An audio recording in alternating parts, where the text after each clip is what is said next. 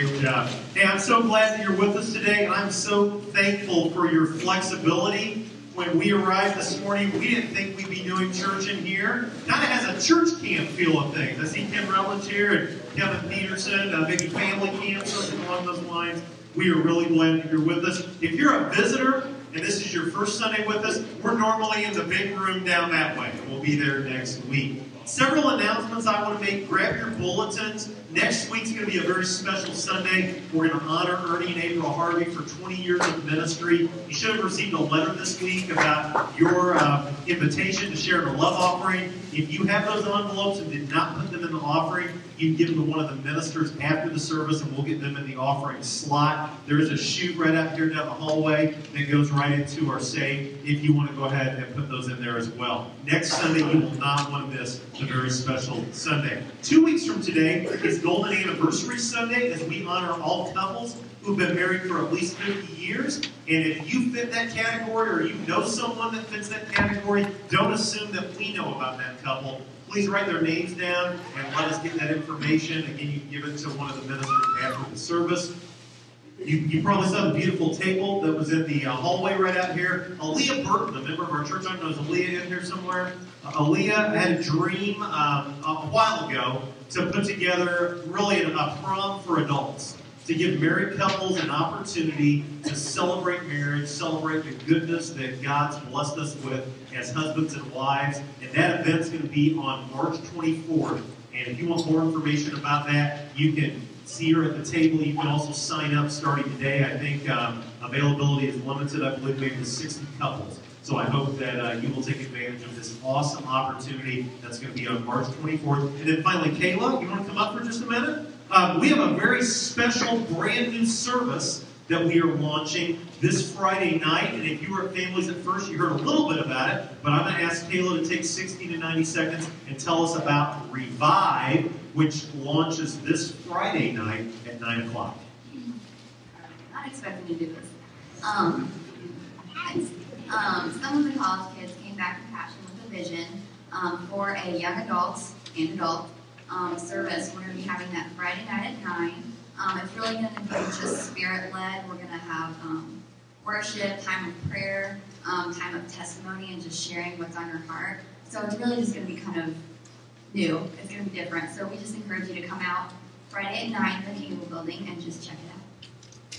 This Friday night, 9 o'clock, Revive. It's going to be the second Friday of every month. We'd love to see you come out.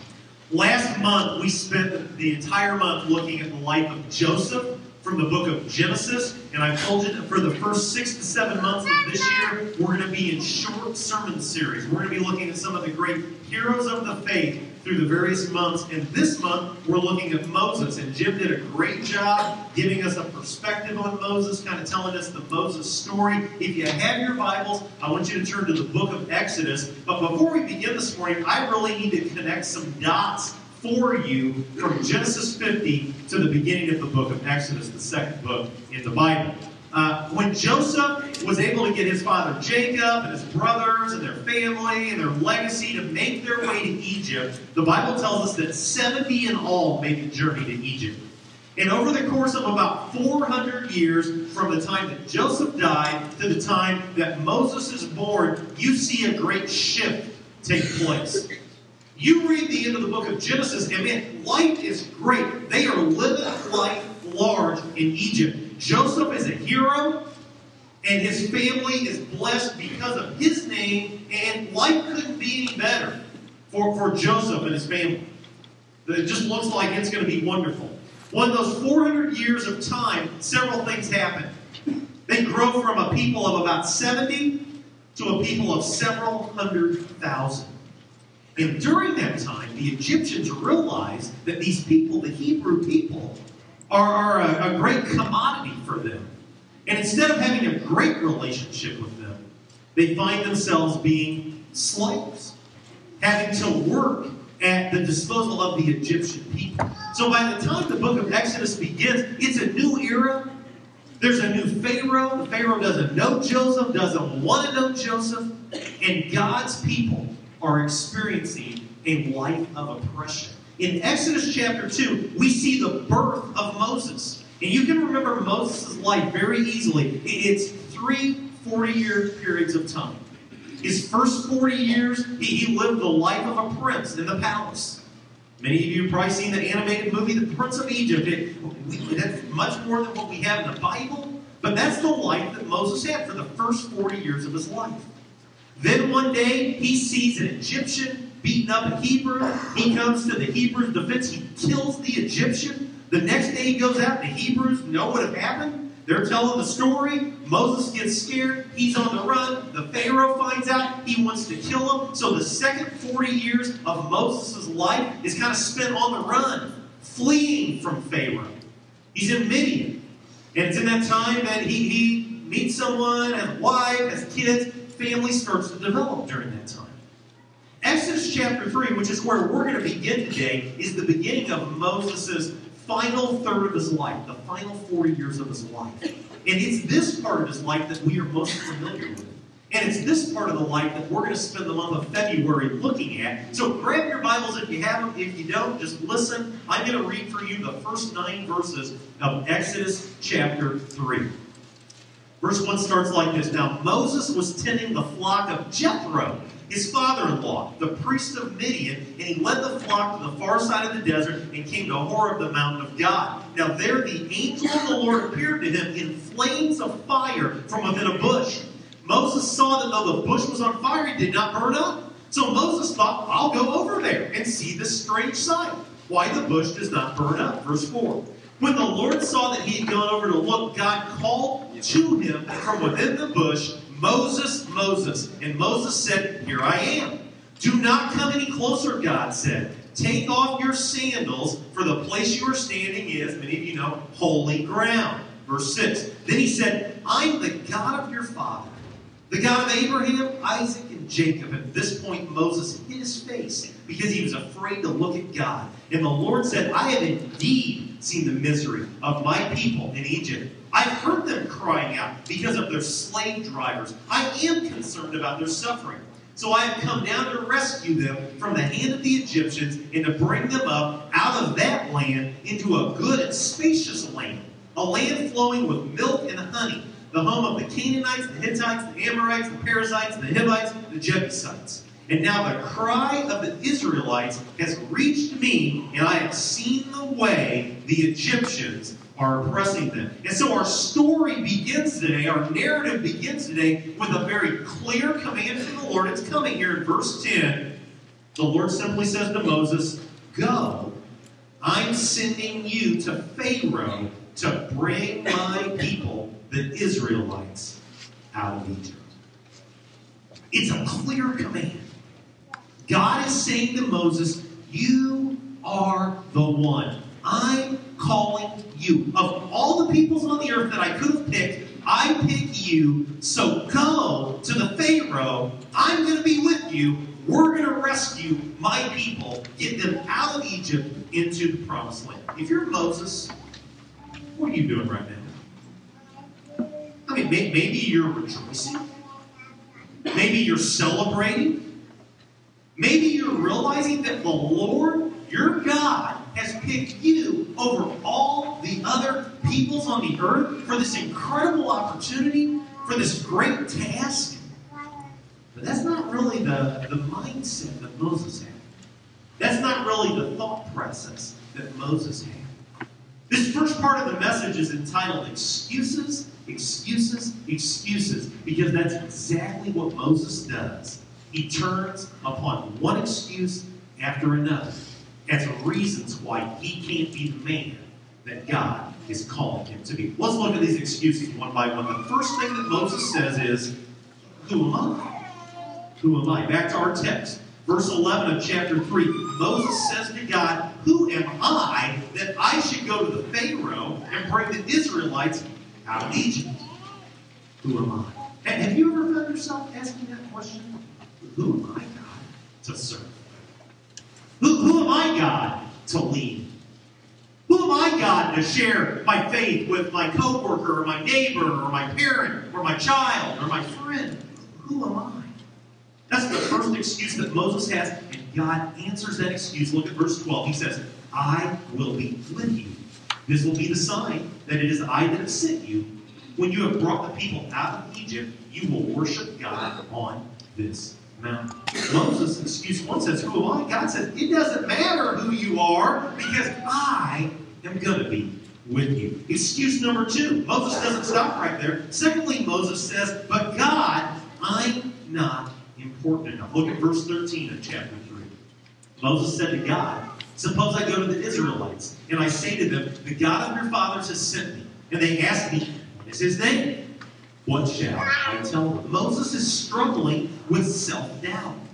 He doesn't think that he's important enough for such an important task. And yet God is going to answer that concern, that excuse as well. Look at verse 14. Many of you have this verse memorized. Verse 14, God said to Moses, I am who I am.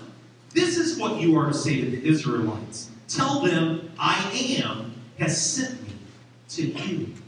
And then for the rest of chapter 3, God, the Lord, gives Moses a history lesson. Let's read this together. Verse 15. God also said to Moses, say to the Israelites, the Lord, the God of your fathers, the God of Abraham, Isaac, and Jacob, has sent me to you. This is my name forever, the name by which I am to be remembered from generation to generation. Go, assemble the elders of Israel and say to them, the Lord, the God of your fathers, the God of Abraham and Isaac and Jacob, appeared to me and said, I've watched over you. I've seen what's been done to you in Egypt, and I have promised to bring you up out of your misery in Egypt into the land of the Canaanites, the Hittites, the Amorites, the Perizzites, the Hivites, the Jebusites, a land flowing with milk and honey.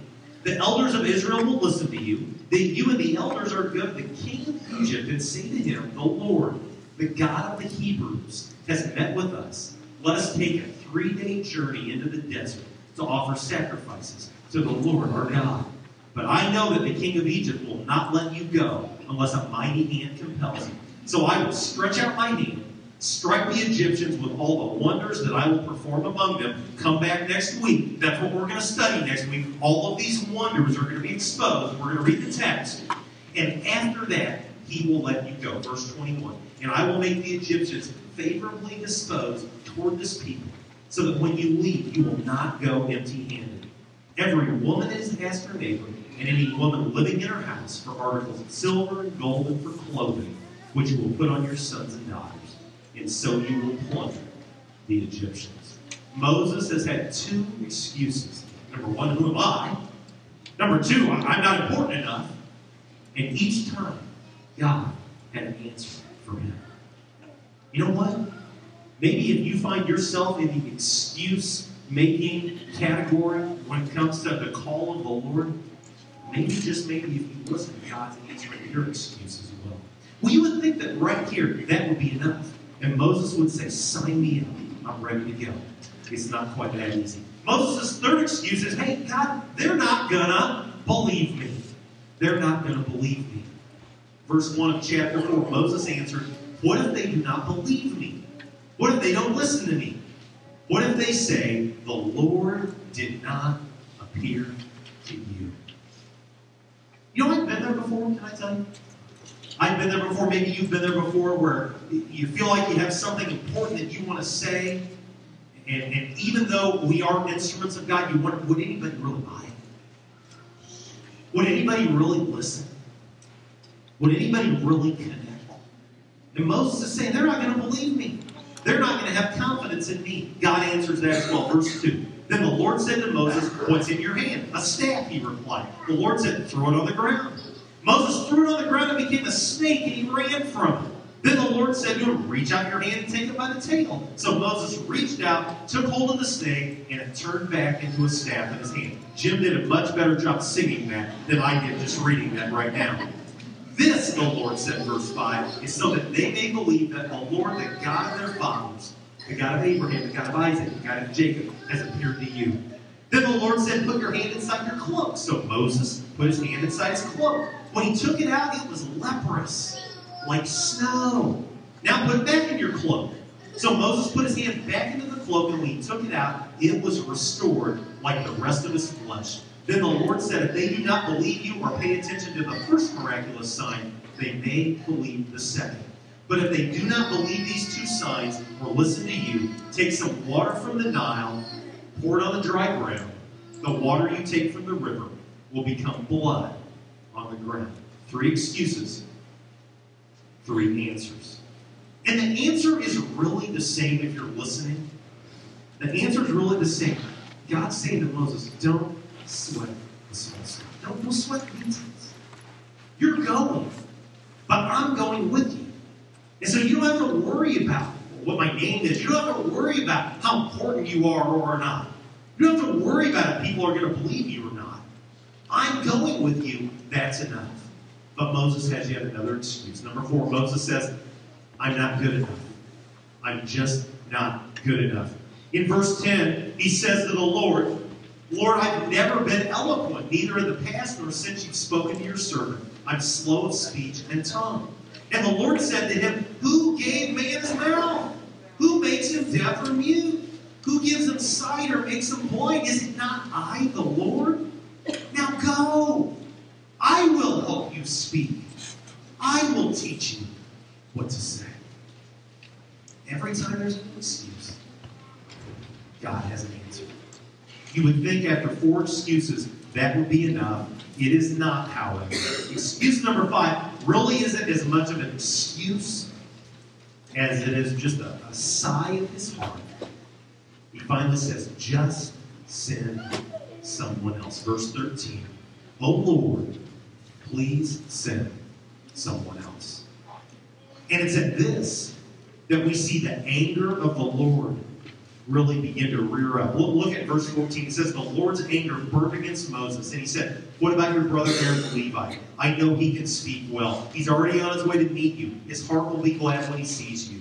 You shall speak to him, put words in his mouth. I will help both of you speak, will teach you what to say. He will speak to the people for you. It will be as if he were your mouth and as if you were God to him. But take this staff in your hand so you can perform miraculous signs with it. Finally, after excuse, after excuse, after excuse, after excuse, Moses is ready to be used by God. Well, you know, as I was studying this week and contemplating this message, I realized that Moses isn't the only one who falls to the temptation to make excuses and create an identity crisis. If you look at our culture today, our American culture today, you look at our world today, many of us have bought lies that are out there that define one another, that define us. And what I want to do right now is I want to expose 4 hideous lies that exist in our culture today, they exist in our town today, that we use to define others, that we use to define ourselves. And the first lie is this, that I am defined by my appearance. I'm defined by how I look. See, some of us are tall, some of us are short. Some of us are thin, some of us are the opposite of thin. Some of us dress very fashionably. Some of us are cutting edge. Some of us dress like Ernie.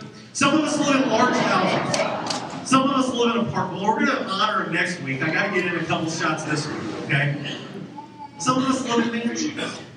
Some of us live in apartments. Some of us live somewhere in between. But the point is, rich or poor, strong or weak, that should never be what we use to define others or define ourselves. And sometimes we're guilty of doing that ourselves. I have a confession. Since Thanksgiving, I've been carrying about an extra 5 pounds. I have an ideal weight that I want to be at. And, you know, I can't knock those 5 pounds off. Part of that is I've got an elbow problem. It keeps going right up to my mouth. I just eat like crazy. So this week I got on the scale Wednesday morning, and I made just a commitment. I'm going to be on the bike Wednesday, Thursday, and Friday, and I'm going to be biking 15 to 20 miles every day, no matter what. And I did it. And even Friday, with that like 29 mile an hour wind out of the east, I still went out, did 19 and a half miles on Friday, and I felt so good. And I got on the scale this morning, and guess what? I'm not 5 pounds up, I'm 6 pounds up now. Just sick. Muscle mass. It's not muscle mass, I promise you. It's not muscle mass. Thank you, but it's not. Now the temptation would be to be really depressed because I weigh a little more than I want to. Or to be really excited when I weigh a little less than my ideal weight. But That's a lie. I'm not defined by my appearance. We're not defined by our appearance. That's a hideous lie. There's a second lie that people use, and that is that we're defined by our talents. We're defined by how good we are at something, whether it's athletics, or it's in the classroom, or it's in the workforce, whatever it may be. It's a lie to say if you're really good at your job, you're better than the person who may not be quite as good as their job. Or if you're the 20-point-a-game scorer on the basketball team, you're better than the 10th man on the basketball team. It's a lie to say that we're defined by our talents. See, not everybody will be able to speak like an Andy Stanley. Not everyone will be able to sing like a Chris Tomlin or a Jim Coombs. But we can all use the gifts that God has given us. We should all use the gifts God has given us for His glory. Number 3, some would buy the lie that we're defined by others. I remember when I was in 6th grade in Champaign. That's the first time I think I remember that there were some people that were cool people, and there were some people that weren't.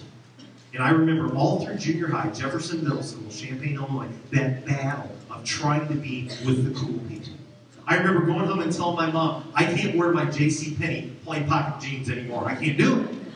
Well, what's wrong? Is there a hole in them? Of course, that'd be cool today if there are holes in them. But, why can't you wear them? Mom, cool people wear Levi's. And I remember for 3 years doing everything I could to try to get my parents to buy me a pair of Levi's. Guess what happened when they finally bought me a pair of Levi's? They weren't the cool jeans anymore. Something else had become cool instead. It's a lie when we let others define us. And then finally, number 4, it's a lie to say that we're defined by our heritage, where we come from, our family background. Growing up in Champaign, I grew up on the southwest side, the corner of Mattis and Windsor. And just by saying that defined me in the eyes of many people. I had some friends that weren't as fortunate as I was. They weren't as blessed financially as I were, and they lived on the north side. And just by saying that they lived on the north side, that defined some people. How many of us in Clinton have bought the east side or west side definition? In many ways, it's a lie when we allow ourselves to be defined by our heritage. So how do we define ourselves? What is the point of this message this morning? Moses struggled because he wouldn't let go and let God. And yet for many of us, we're guilty of exactly the same infraction. We won't let go and let God. We're hanging on to preconceived notions. We're hanging on to preconceived definitions that others have placed about us and about others. And the loser is the kingdom of God. So as we wrap up this morning, I want to just share with you some scriptures that have been very helpful for me, reminding me who I am and reminding me who God is. And the first scripture is Exodus 3:14. We read it in our narrative earlier today when Moses was struggling with, who am I supposed to tell the people that you are? He simply said, I am who I am. Tell them I am sent you. And here's my point. And I want everyone here to hear this. I don't care if you're 5 years old. You can get this point. God is God. Greg is Greg. Kent is Kent. Roger is Roger. Tim is Tim. Don't ever forget that truth. God is God. Too many times we want to operate in the God arena. We want to make God-like decisions in many ways. Never forget the Lord our God is an awesome God. That make a great song. Our God is an awesome God. Oh, that is a song. Okay. Second scripture from the New Testament. It's been very helpful for me. Jesus addressed this. When people were saying, who are you? Jesus in the Gospel of John has several I am statements. And one of them in John 14:6, he says, I am the way, the truth, and the life. No one comes to the Father except through me. Jesus was defining who he was. The difference that a relationship with him can make. In 1 Peter chapter 2, verse 9, Peter, one of the early disciples who went on to be a great, incredible first century Christian leader, writing to first century Christians living in persecution. Here's what he tells them about who they are. This is relevant for you today. He says, you are a chosen people. You're a royal priesthood. You're a holy nation. You're a people that belong to God. And then finally, Mark Woodstein, chairman of our elders, who did the communion and offering today, he spent some time in 1 John chapter 3. Here's how that chapter begins. 1 John 3:1. How great is the love the Father has lavished on us, that we should be called children of God. And that is what we are. Children of God. What a great definition. What a better definition than east side or west side. Heavy, thin, rich, poor. Whatever label we might come up with. See, Moses spent so much of the time asking what I believe is really the wrong question. He kept asking the question, who am I? Who are you? And I think the real question for us today is not who are you, but whose are you? To whom do you belong? Let's pray. God, thank you so much for today. And when we woke up today, we didn't think we'd be doing church in the Family Life Center. But it just reminds me, Father, that it doesn't matter whether we're in a beautiful sanctuary with padded pews or a meeting area with padded chairs, or if we're outside in the parking lot. It doesn't matter. If we gather together as brothers and sisters in Christ, you're here. Your Holy Spirit is with us. And so I thank you so much for the difference that a relationship with your Son Jesus makes. As we spend our time this month looking at Moses and his life and just the reluctant leader that he was and yet the great leader that he became, I'm just reminded that it wasn't because of his talent. It wasn't because of any giftedness. It's because you were with him. You were the difference maker. And as we live our lives in 2012, I'm reminded it doesn't matter how talented or not so talented we are. It doesn't matter how rich or poor, how successful or unsuccessful we might be. If you're with us, that's all that matters. And so this morning, as we move to our commitment time, I'm just focused on that phrase, children of God. How great it is that your love has been lavished upon us. And I can be called a child of God. We can be called a child of God. We love you. We thank you. And it's in your name that we pray. Amen.